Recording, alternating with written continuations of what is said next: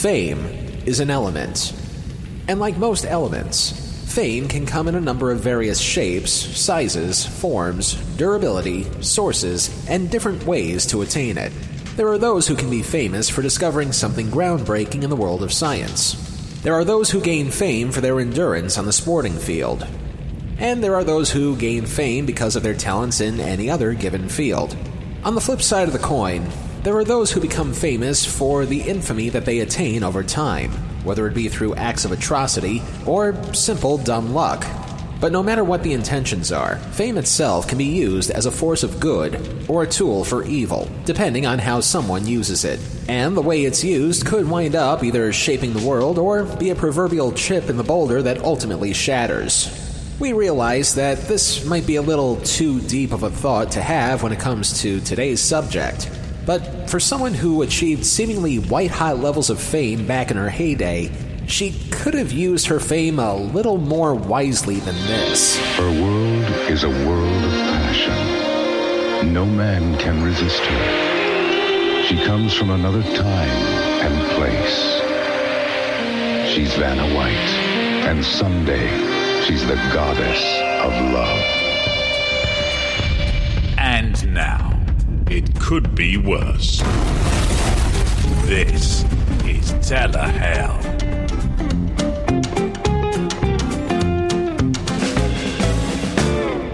I mentioned this briefly a while ago when she made a cameo on the 1986 Jay Leno scientific experiment disguised as a comedy special. But it probably goes beyond the realm of hyperbole to state just how popular Vanna White was during the 1980s. Born in Myrtle Beach, South Carolina under the name Vanna Marie Rosich. Yes, that was her actual birth name. The surname White actually came from her stepfather. After graduating high school in 1979, young Vanna sought a career in modeling by moving out to California, but Hollywood could be an unforgiving land. So, young Vanna needed to make a quick buck, something she thought she would do when she was picked to come on down on The Price is Right in 1980. Backstage, they have monitors that the fellows on the crew can watch what's going on out here, just like the monitors here. They're just like television sets. When Vanna was invited to come on down, one of them read her T-shirt where it says, "Get serious." And he said, I am. I thought you'd like to know that. Despite not making it on stage to play a pricing game, her poise, her presence, and certainly her good looks got her noticed by enough people that she started booking some minor roles in low-budget B movies, but nothing that would be considered a breakthrough. Fast forward to 1982, and another game show classic.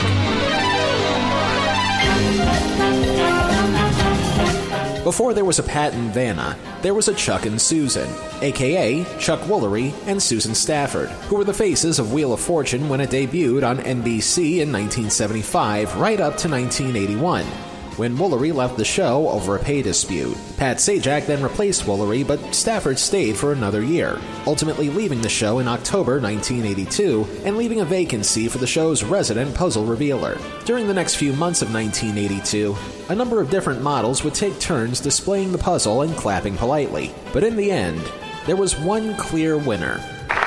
And now we will officially welcome her. Please do that for Vanna White. Vanna! 3 weeks later, I was taping my first show. Vanna White would become Wheel of Fortune's permanent co-host, a position that she's held, give or take a few weeks off for personal reasons, for 40 years and counting. And before you nitpick, yes, I know, there was the NBC daytime version on top of the syndicated version that's still going on today. All of those years count.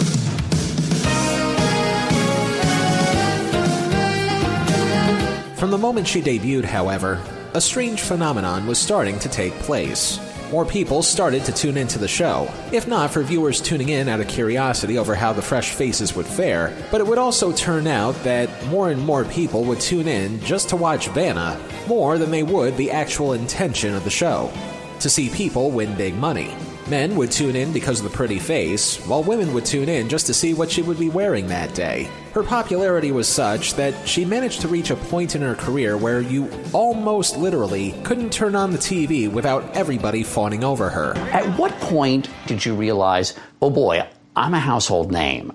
I mean, I'm a first name only person, Vanna. like that big? That was when I was in the grocery line checking out, and I was on the cover of Newsweek. I thought, wow, I guess I've made it. By the middle of the 1980s, with a syndicated Wheel becoming one of the most watched daily TV shows in America, Vanna's popularity would rise along with the ratings. So much so that the powers that be in showbiz felt it was time for Vanna to let her fans know a little bit more about her. 1987 saw the arrival of her best-selling memoir, Vanna Speaks, which offered readers probably the most intimate glimpse yet into the life of America's Vowel Vixen. But in spite of the fame that she would achieve, there was still some lingering doubt in the air. Namely, could anybody truly become famous simply for putting on a dress, walking back and forth, turning around letter tiles, and smiling and clapping politely? In other words, what else could Vanna offer the world aside from a pretty face? That would be something that a screenwriter and producer named Don Segal would try to figure out. Segal was another one of those great unsung showbiz writers who, at one point, practically wrote for every major TV show in a given heyday, writing for shows like The Jeffersons, Good Times, MASH, Different Strokes, Benson, and even The Love Boat. Also, in a piece of trivia I honestly didn't see coming, he also happened to be the father of this very famous voice actor / comedian. That's my purse! I don't know you! I know, it's irrelevant to what we're talking about, but I thought that was kind of cool trivia that I really didn't want to gloss over.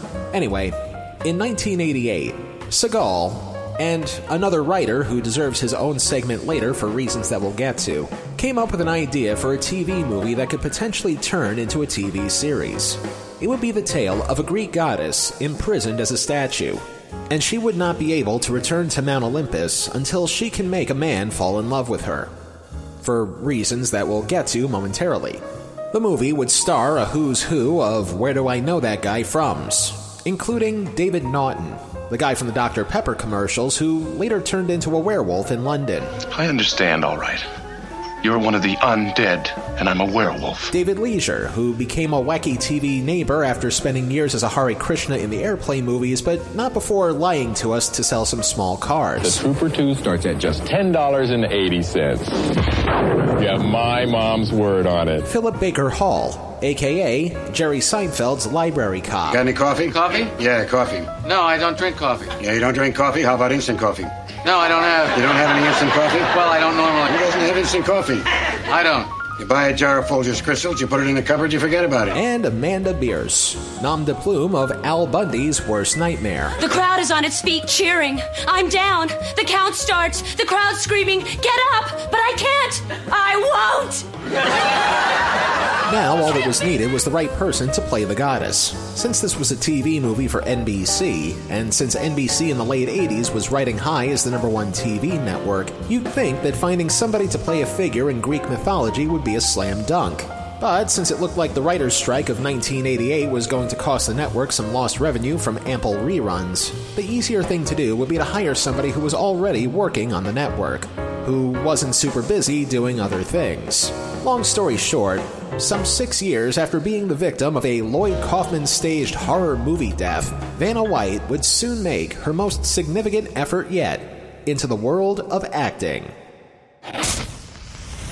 November 20th, 1988. TV shows were slowly but surely returning to TV screens as the writer's strike ended a month earlier. Bad Medicine by Bon Jovi was at the top of the charts. And at 9 p.m., 8 p.m. Central, we fly through clouds with a brown enough color filter to make you think that you were flying through Los Angeles during rush hour. After which, we find ourselves in somebody's well-appointed garden set that I'm sure was rented out to the movie for this one shot, where the god of all gods, Zeus, gives one of his god daughters a very stern talking to. Aphrodite. With apologies, dear Father Zeus, you know I prefer to be called Venus. And that's all that needs to be said. Good night, everybody!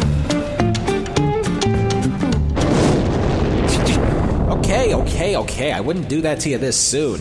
But really, after a line reading like that, can you expect things to go anywhere else but downhill from here? And yes, before I need to be reminded endlessly, this is a low-budget TV movie. We're not expecting anything on the levels of Laurence Olivier here, but with a reading like that at the top, The bar for this one should be set so low it's practically neighbors with the Earth's core.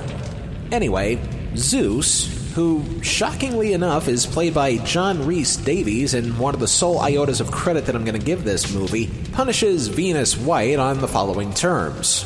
You have long sat among your peers as goddess of love, but it is quite clear that you still have no idea of the meaning of love.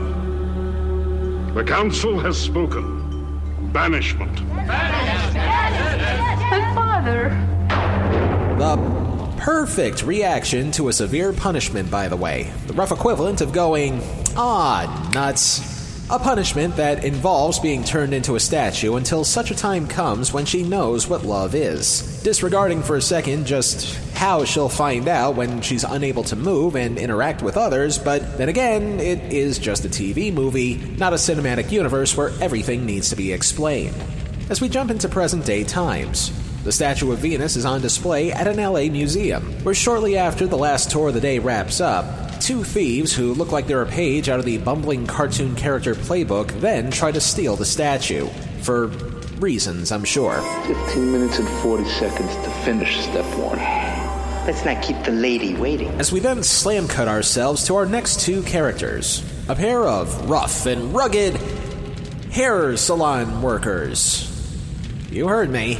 Where we meet the American werewolf out of London and his buddy, the Hare Krishna from Airplane, discussing the former's upcoming marriage and the bachelor party that will come before it. This is a wedding ring.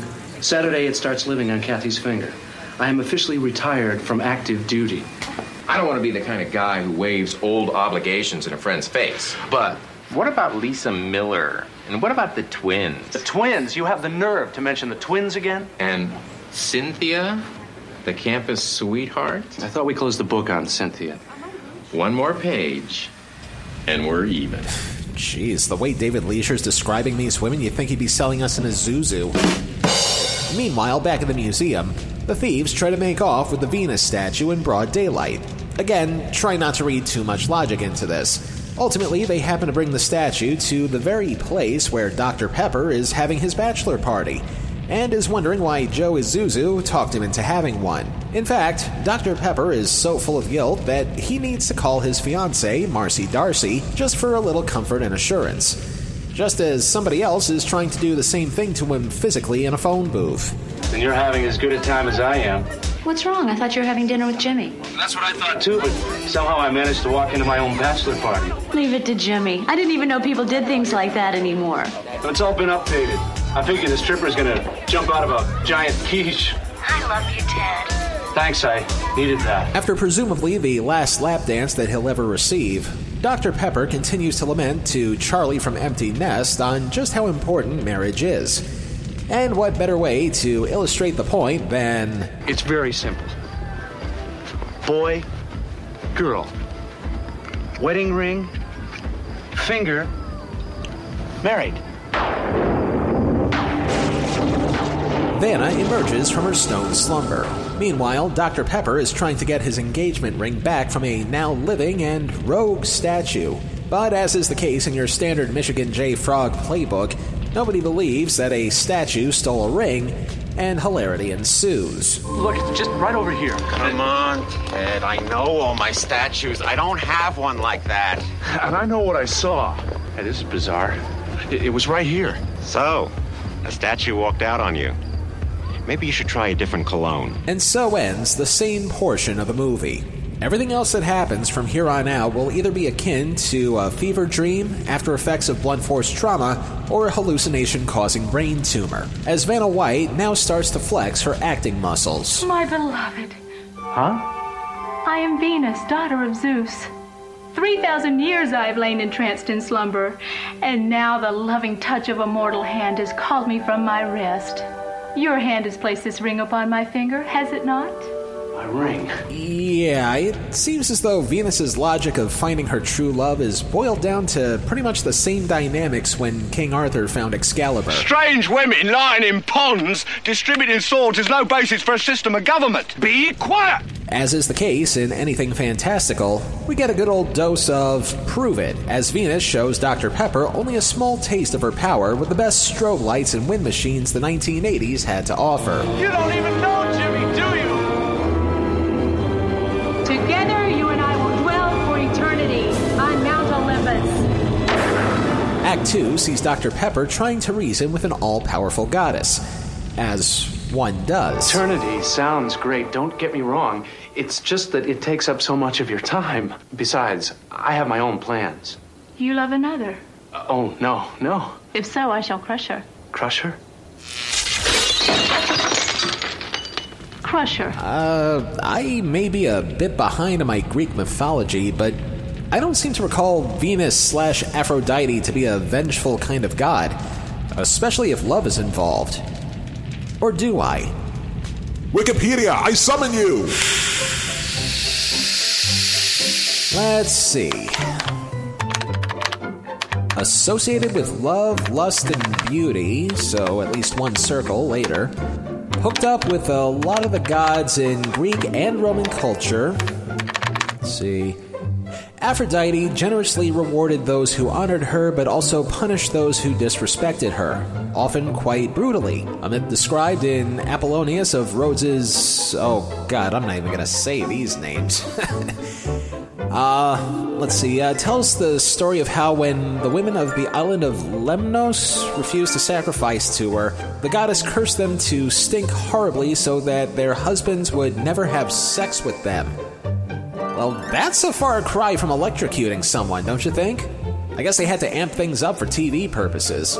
Which is just as well, because what the here kind of punishment is smelling bad? Just bathe yourself in a tub of tomato juice like you were sprayed by a skunk. Problem solved. Great perfume. I don't understand. Perfume, it's something you put on to smell good. I put nothing on to smell good. You smell this good naturally? All goddesses do. Or become a goddess and put the perfume industry out of business.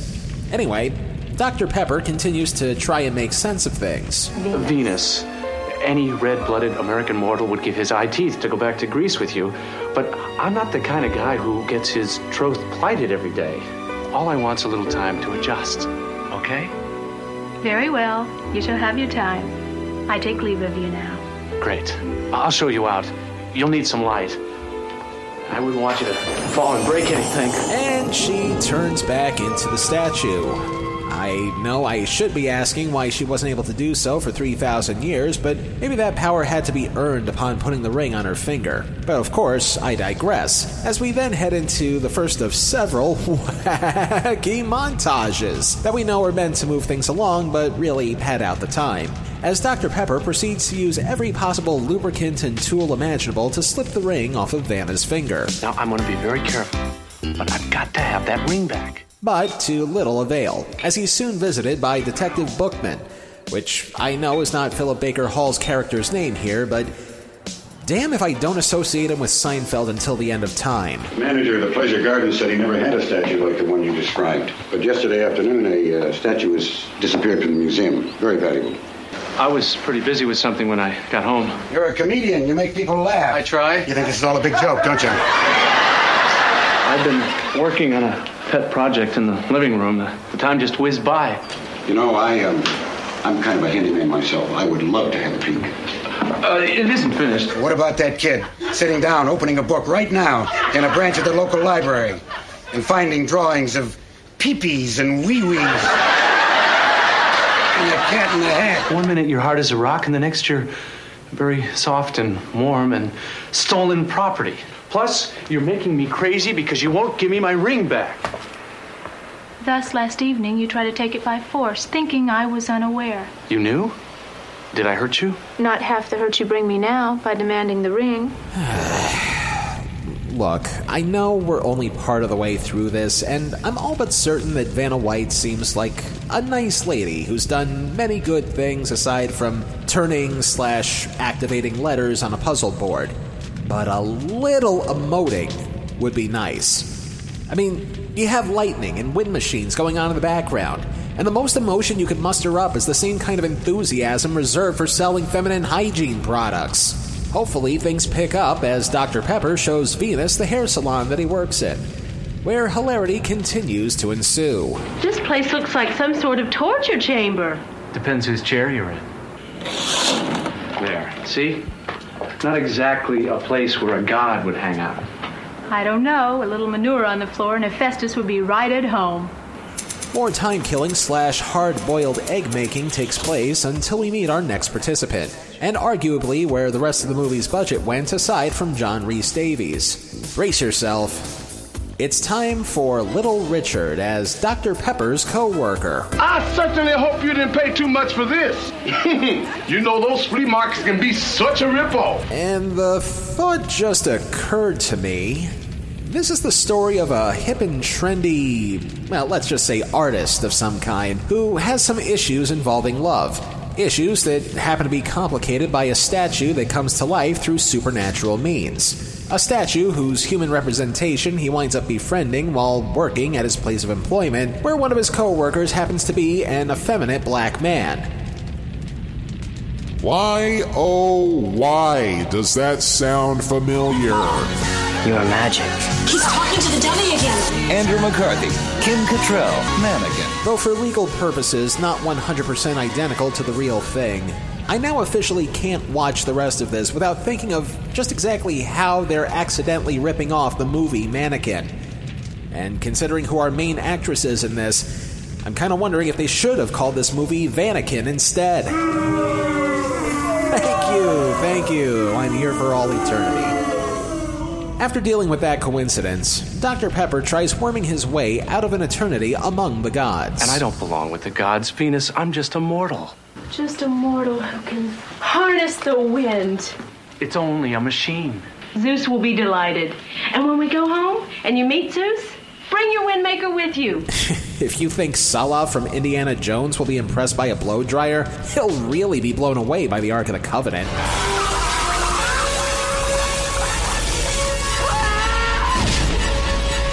Which I hear can dry hair a lot faster. Meanwhile, Dr. Pepper picks up Al Bundy's neighbor and continues to play mental gymnastics through the power of lying. That's a cornerstone of a healthy relationship, right? I mean, I don't have it with me. Of course I have it. But I thought it was bad luck for the bride to see the ring before the ceremony. It's the groom seeing the bride that's bad luck. But I don't believe in all that. You know, Kathy, in no time at all, that ring will be living on this finger. And just as the bride and groom-to-be play catch-up, Vannekin shows up at the end of the first half with a look of doom that all but says, For the honor of Grayskull! Hey, now he amounts. We'll see what kind of power she unleashes after the break. I drink Dr. Pepper and I'm proud. I used to be alone in a crowd, but now you look around these days, there seems to be a Dr. Pepper craze. I'm a pepper, he's a pepper, she's a pepper, we're a pepper, wouldn't you like to be a pepper too? I'm a pepper, he's a pepper, she's a pepper, if you drink Dr. Pepper, you're a pepper too. Us peppers are an interesting breed, an original taste is what we need. Ask any pepper and he'll say, only Dr. Pepper tastes that way. I'm a pepper, he's a pepper, she's a pepper, we're a pepper, wouldn't you like to be a pepper too? I'm a pepper, he's a pepper, she's a pepper, we're a pepper, wouldn't you like to be a pepper too? Be a pepper, drink Dr. Pepper. Come on! Be a pepper, drink Dr. Pepper. Right. Be a pepper, drink Dr. Pepper. Be a pepper. This week on Telehell's premium content of The Damned. Where can you find a morning news anchor who's provocative, super smart, oh yeah, and just a little sexy? CNN. Yeah, CNN. Paula Zahn hosts American Morning starting Monday, 7 Eastern. That's right, on CNN. The only way to listen to Telehell's premium content of The Damned is by becoming a patron at patreon.com/telehellpodcast. For just a few bucks a month, you can listen to our premium content and get some swag along the way. Once again, That's patreon.com/telehellpodcast. And now, back to this week's torture.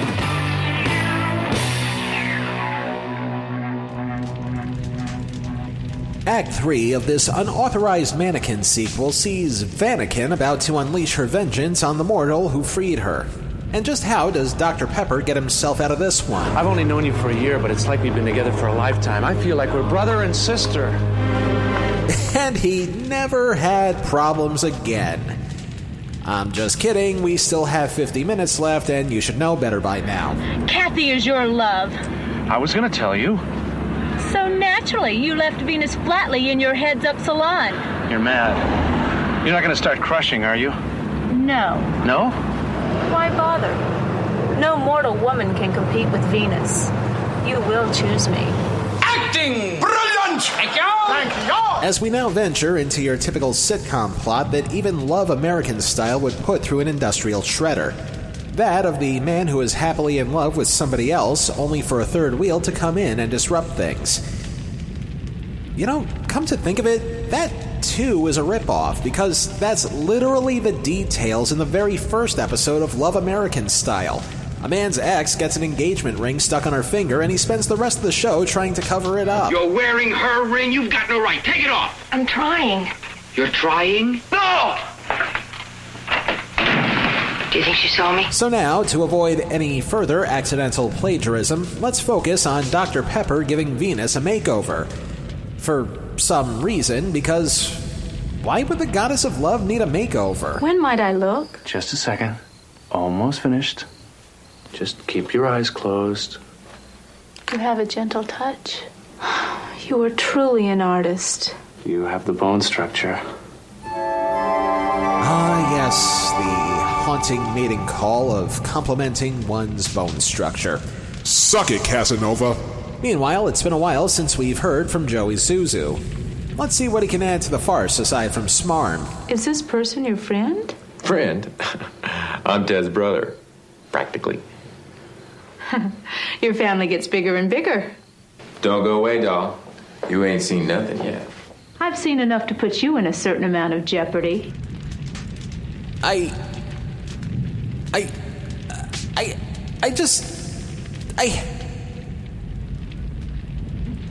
it again. I've seen enough to put you in a certain amount of jeopardy. I'm certain the writers of the movie knew what they were doing when they wrote that line, but you have Vanna White, a ubiquitous TV personality who, at her peak, was seen by tens of millions of people at least once a week. Maybe 2, 3, 4 times a day in some cities. And you have the unmitigated gall and temerity to have her say this? I've seen enough to put you in a certain amount of jeopardy. Instead of a Wheel of Fortune pun feels akin to having people confusing Daffy Duck for his main competitor. Oh, that's Daffy! Daffy Duck! I can't believe you'd mistake a big star like me for that other duck who can't even talk straight! I know you're a low-budget TV movie, and I know the urge is there to feel like you don't have to try. But try, please. And now, after we scrub off the residue of a throwaway line that I really should not have reacted that way towards, all we can do is move on. After some standard issue pablum where Joe Isuzu doesn't believe him, we then rejoin our thieves from the beginning of the movie, who, to be fair, popped up earlier throughout the movie, but let's face it, they're your standard bumbling bad guys in a rom-com. Their fates are pretty much sealed from the second they appear on screen. But not before they think they have the upper hand. Here, take my money. I am not a common criminal. Now, my partner and I would just like to have a little talk with you. Move towards the van. Move. Long story short, the thieves want Dr. Pepper to return the statue. And he only has a few days to do so. Or else. And while Dr. Pepper wishes he had those werewolf-transforming powers on hand to make short work of the bad guys, Vanakin is pretty much left to her own devices for the first time straight on through to Act 4, up to and including stealing his car and his credit cards. And let's pause here for a second. Earlier in the show, we mentioned that this TV movie was co-written by Don Segal, but we also mentioned that a second writer was involved in this production. Let me introduce you now to that writer and his background because, coming up in the next few minutes is a sequence that almost made my brain emulsify itself into a fine jelly.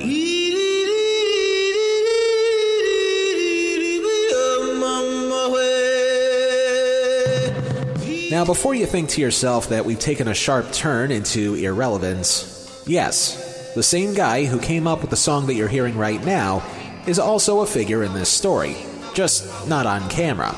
The late Phil Margo, along with his brother Mitch, were the driving forces behind The Tokens, whose song The Lion Sleeps Tonight topped the charts for 3 weeks in 1961. After which, Margo would embark on numerous projects as a music producer for the better part of the 20th century, including albums by The Chiffons, The Happenings, and Tony Orlando and Dawn, among others. But when he wasn't making music, Margo also dabbled in some fiction writing on the side. While we're not 100% certain what Margo's overall contribution was to this movie, he is credited as both the executive producer of the movie, one of its writers, and also one of the composers of this movie's music, and Satan help me, the dulcet tones that you're about to hear, which he also co-wrote with his brother Mitch. That being said, I subject you to the abject horrors that is Shopping Spree. She took off in your wheels, headed into town, pulled out your credit and spread it all around and called it Shopping Spree. Ooh, Shopping Spree. Shopping Spree. She's got the fever, and that's no lie. The only cure is to buy. Shopping spree. Shop. Shopping spree. Shop. Ooh-wee. Shopping spree. A slinky dress. I know the song itself seems pretty innocuous, and I kind of feel that just playing the song by itself here may not actually give the footage that plays behind it much justice. Which is also why I made it this week's YouTube promo. By the way, we put promos for our show up on YouTube now, just thought you should know, because it's just about the only way to properly quantify just what the flying fuck it is you're hearing.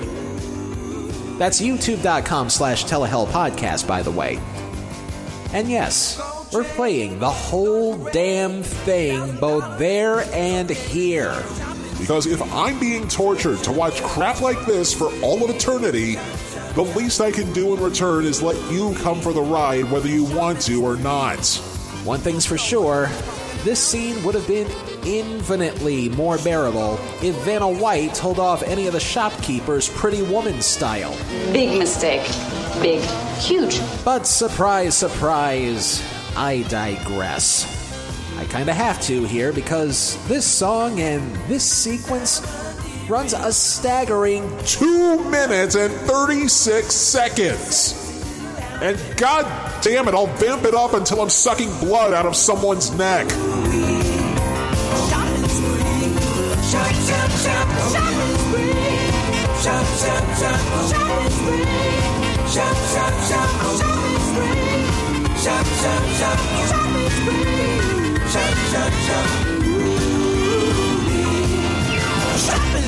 And that was Shopping Spree, a song that may very well be in the running to become Hell's next ringtone, although I will miss hearing the sounds of the Bradys doing the hustle.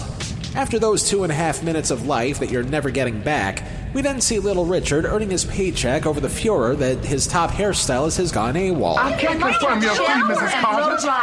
He's not even here yet. I can't wait much longer. I've been here for an hour and a half.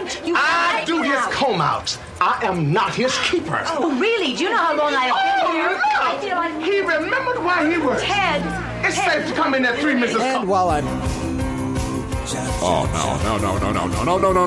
no. Sweet Satan, this song is still going for another 30 seconds? If my brain was any more liquefied, I'd need to put in an air filter so fish can swim in it.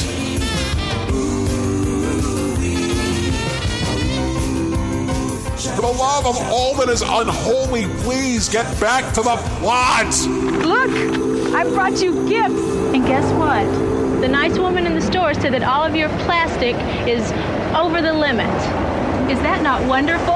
Well, let's see. There's grand theft auto for the car, grand larceny for using his credit cards, petty larceny for using what was left on those cards to buy 20 pizzas, and the fact that Dr. Pepper's credit score now has more holes in it than the plot of a TV movie. So, yeah, I think wonderful is a fair word to use in this case, but wonders have to cease temporarily, as Steve Rhodes' ex-wife shows up and the two of them go to lunch, while Little Richard does his best Meshack Taylor impression.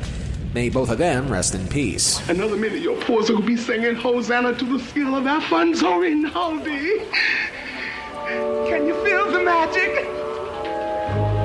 Oh my God! You've made me look like Hades! Relax, sweet thing. You're going to destroy all of my hard work. Matic, bring the Slater Cafe Ole on the double! Well, you know what they say about here having no fury like a woman's scorn.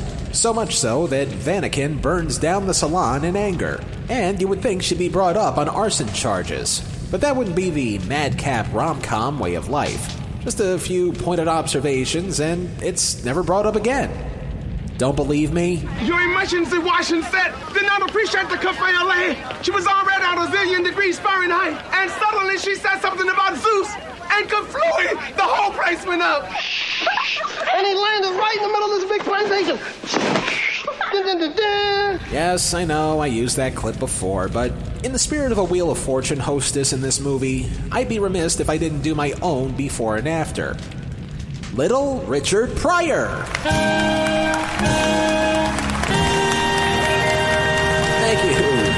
Thank you. Just then, Seinfeld's library cop arrives on the scene, a mere 40 minutes after making his first appearance. But better late than never. Not another do-it-yourself project, I hope. How bad is it? Well, I've never seen anything quite like it. Every single circuit overloaded at the same time. Burned out all your equipment. It was just like lightning struck. Beats me. That blonde witch come back in this shop again. I'm out of here. I don't care who her father is. Which brings us to the final act of the movie, as well as the final act of patience Vanakin has with Dr. Pepper, as she laments to a local bartender her potential Emmy Award-lacking complaints. I offer him eternity. Is that such a crime? Some guys just don't know a good thing when they see it. If he does not come back to Mount Olympus with me, my father Zeus will say I failed at love again. And while the notion of a drunk Vanna White would probably give Wheel of Fortune its highest ratings ever, our comic relief returns to see if he can sleaze it up some more. What's to know? My friend's in trouble. Stress engulfs you. Just tell old Jimmy what you want him to do. Here's a picture of Kathy's ring. Find a jeweler, any jeweler, who can make a cheap copy by tomorrow just to get me through the ceremony. I'll worry about getting the real ring after I'm married. Sounds simple enough. Just in time for the thieves to come back. But also in time for the police to show up with you-know-who. You are so kind and gentle for a gladiator. I adore physically active men. You may go now. Jeez, she's so persuasive with law enforcement, it wouldn't surprise me if Venus's real name was Nimbus. Fight! Fuck! Flee! Let's get out of here. So now, a still tipsy Vanakin returns to Dr. Pepper. And since this is the latter part of the movie, it's about time to throw in some stakes and consequences. Just in time for Joe Isuzu to finally be on board with the whole beautiful woman is actually a goddess that can turn into a statue thing. Poor Zeus. Venus was a hellraiser. You know how kids can be sometimes. For punishment, Zeus gave her in wedlock to his son Hephaestus, the blacksmith god. Leave it to Zeus. To spite Zeus, Venus decided to take a few lovers on the side. A few? She was the goddess of love. Zeus got even more angry and inspired her with love for 3 mortal men. What happened to the 3 mortals? Anchises was killed by lightning, Adonis was slain by a wild boar, and Cinyras perished in combat. She's a bloody jinx. The thieves then attempt to make their move on stealing Venus, only for the thieves to be stopped by the best special effects that a TV movie's budget could buy.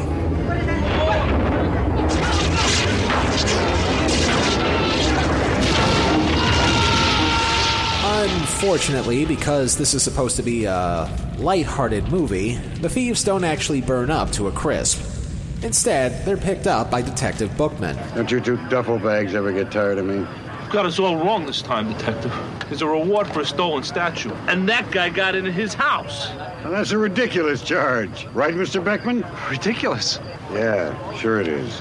So why don't we let him go inside and take a look, just to show him how twisted he is. And it's just about at this point, I'm not gonna lie, Vanna White probably gives her best performance of the entire movie thanks to her South Carolina roots. And considering what we've already sat through, that's not only saying a lot, but it could stand to add a lot more than that. This is... Vera? I am Vera, Ted's friend. You want to tell me what went on here? If that is your wish. I was splishing and splashing in the hot tub. Then I heard the voices of two strange mortals inside the house. I became very quiet and hid. Suddenly, there were loud noises and screams. Lights flickered and everything went dark. Did you see these two, mortals? No. Bravo, Vanna! Bravo! That will be your finest moment on camera until you make a cameo on Full House 6 years later. White, this is an honor. There's something I've always wanted to ask you. Do you get paid by the letter? You know when they buy a vowel? That money goes to me. So now that Vanakin covered Dr. Pepper's ass once again, it's time for the two of them to get real. Really real.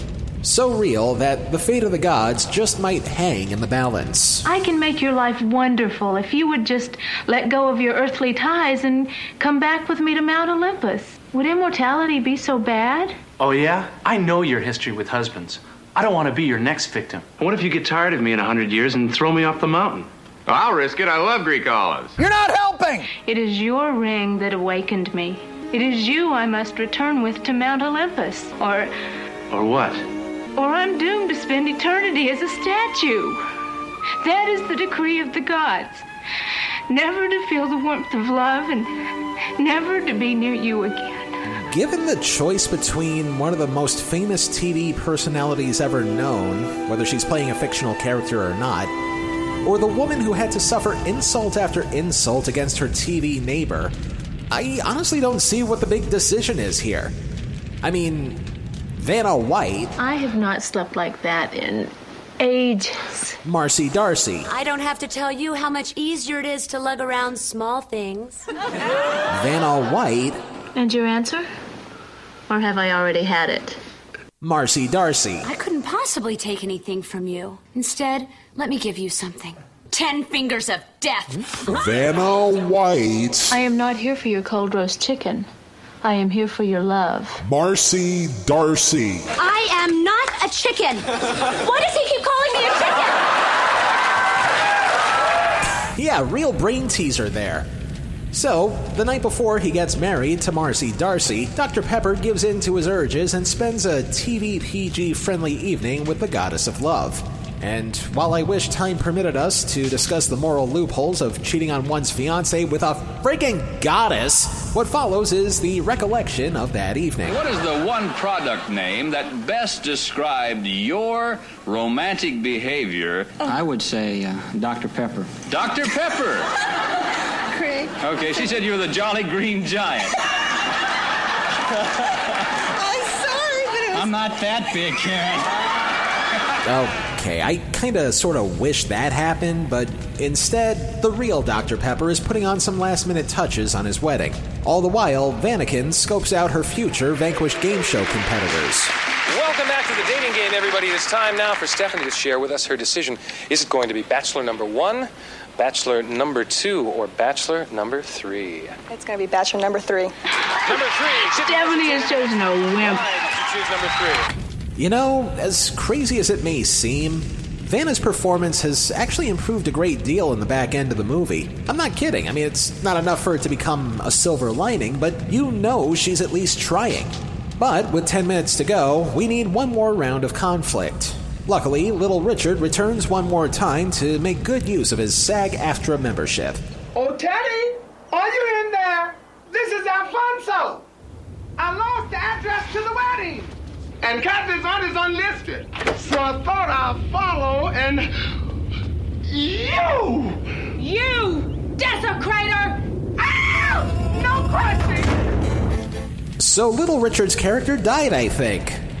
as we finally get to our wedding climax, as Joe Isuzu comes in to give Dr. Pepper a forged version of the wedding ring that he plans to slip on Marcy Darcy's chicken wing. But just as the holy bonds between soft drink mascot and poultry punchline unite in wedded bliss, quite possibly the most convoluted chain of events start to take place. Which is weird because it can easily be summed up as Venus barges in to stop the wedding and Dr. Pepper tries to wiggle his way out of an awkward situation. Kathy, I know this is going to sound strange, but I'm a psychologist, remember?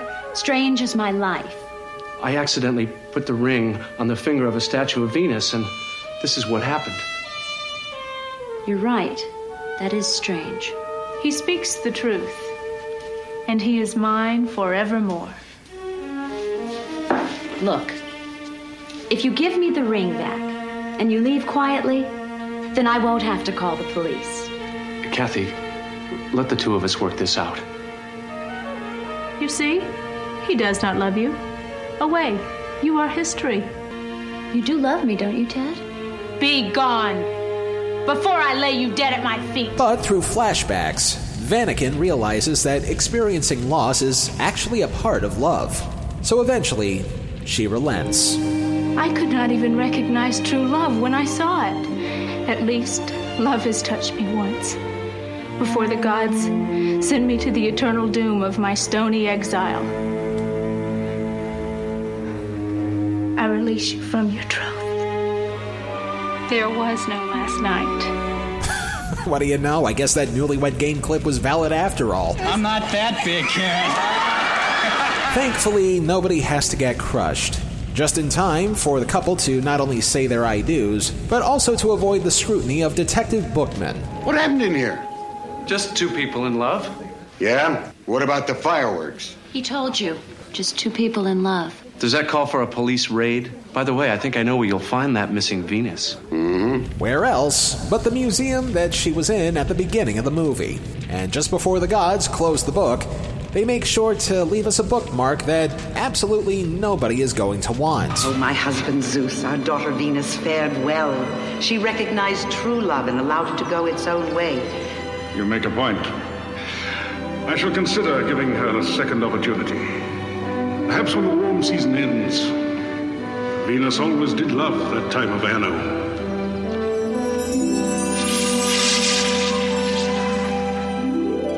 Thankfully, a different kind of god helped everybody at NBC come to their senses.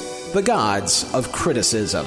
So, where does Goddess of Love find itself enshrined among the stone statues of Telehell? Luckily, the fires of the 9 circles can heat up some of that cold roast chicken. Limbo, lust, gluttony, greed, wrath, heresy, violence, fraud, treachery. According to David Hofstede's book, What Were You Thinking? The 100 Dumbest Events in Television History, reportedly when Vanna took part in the initial screen test for the movie's producers sentenced Vanna to 3 months of acting lessons. By the time of the second screen test, she was good enough for NBC to proceed with the project, but not without strong reservations from co-writer Phil Margo, stating, quote, "Working with her was a pleasure. But watching the words in our script, the result of a year's sweat and blood, turn to lead and sink through the floor, was sheer torture for me. I couldn't wait until we finished the damn thing." End quote. Although this TV movie looked doomed from the start in terms of production, it still gave NBC something that they both needed and didn't need at the same time. Something that would draw in a crowd that was almost exclusively out of curiosity when very little else was in redeeming qualities. The curiosity being, could Vanna White act her way out of a toga? In the interest of fairness, even Vanna herself admitted at some point that this wasn't going to win her any Emmy Awards, stating in an interview with the LA Times, quote, "And I thought Wheel was hard. I hope these people aren't expecting Shakespeare. On a scale of 1 to 10, I thought I was maybe a 3 or 4. That sounded awful, didn't it?" End quote. Points for modesty, but to be fair, while her acting was about as stone as the statue version of herself, she did manage to hold it together by the end of the movie. Sure enough, the movie actually wound up in second place against ABC's miniseries War and Remembrance, but TV critics were none too eager to pounce on Vanna's performance. But did that stop NBC from rerunning the movie just a few months later? Here, no. In fact, the network used those critical barbs to their advantage in what has to be the best example I can think of turning lemons into lemonade. Keeping in mind, most of the blurbs that the announcer is going to say here are actually out of context to the actual statements. The Thousand Oaks Chronicle called it successful. USA Today wrote, it's a good thing. The LA Herald Examiner called it unwatchable, but they went out of business. New Year's Eve, Vanna White will change your mind forever about poultry. I am not here for your cold roast chicken. Invite the goddess of love to your party tonight. NBC thought it would be a win-win situation because even though the critics panned it, people would tune in and strengthen the Peacock's bottom line for an evening. One that I'm sure would appeal to advertisers well enough for the network to make a quick buck off of Vanna White in a toga. So we do gotta mark this one for a grazing of greed. As for the movie itself, we mentioned that Venus/Aphrodite, being the goddess of love, is also the embodiment for all things love, up to and including the kind of lust that would ultimately cause Dr. Pepper to cheat on Marcy Darcy. At the same time, there were all those threats during the movie of Vanakin threatening to crush those who got on her way in wrathful ways. Up to and including electrocutions and destruction of properties, so we do have some collateral violence. And of course, that open-ended ending where it sounded like there was going to be a TV series out of the whole thing, but ultimately did not, putting that notion, as well as Venus herself, in a permanent state of limbo. And finally, even though it may seem like a total coincidence, the fact that they seem to have heavily borrowed elements from both Love American Style and Mannequin kind of makes me wonder if Don Segal and Phil Margo had good enough lawyers on retainer to help fight possible fraud charges. Oh, which reminds me, I hope there's still enough time to play this clip. She's the dummy! No! She's the dummy! No! No! She's the dummy! No, sir. Turns out we're all dummies for having watched this. Goddess of Love earned 6 out of 9 circles of Telehell. And quite honestly, I think Vanna may have wasted a little too much of her time trying to chase Dr. Pepper, when her ideal man happens to be the next-door neighbor to the chicken lady that Dr. Pepper married. On my side of the bed. What's the difference? I don't know. If I roll out in the middle of the night and get confused and go to the bathroom in the hall. Okay, I'll move over. Go buy yourself your own ring around the collar, worker. This big lug is mine.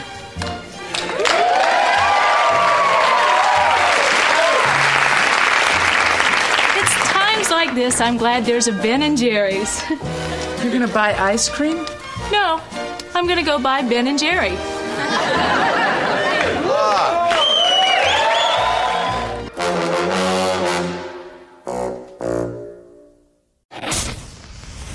Next time on Telehell, it's time to reopen the doors to the big game Hall of Shame. We got a call? It's my husband. What happened? We were in the pro shop. He and Bob were discussing global warming, and He's got his head up his ass. not the first time. Until then, if it's not in Telehell, it's not worth a damn. our New Year's resolution is to take better pride in what we do.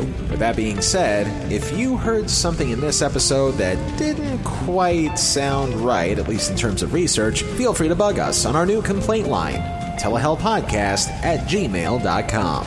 Telehell was written, produced, edited, and narrated by me, Justin Hart.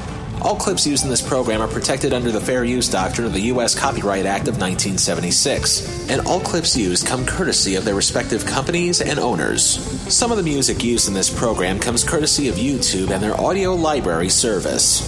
Telehell is a production of Horton Road and is distributed by Libsyn. Now that everybody is getting mysterious chemicals injected into their arms, that can only mean one thing. It's almost safe to socialize with people again. So why not get a head start on that and follow us on our social feeds? Twitter and Facebook, both at Telehell Podcast. By the way, shows like these aren't cheap. Do what you can and can what you do at patreon.com/Telehell Podcast.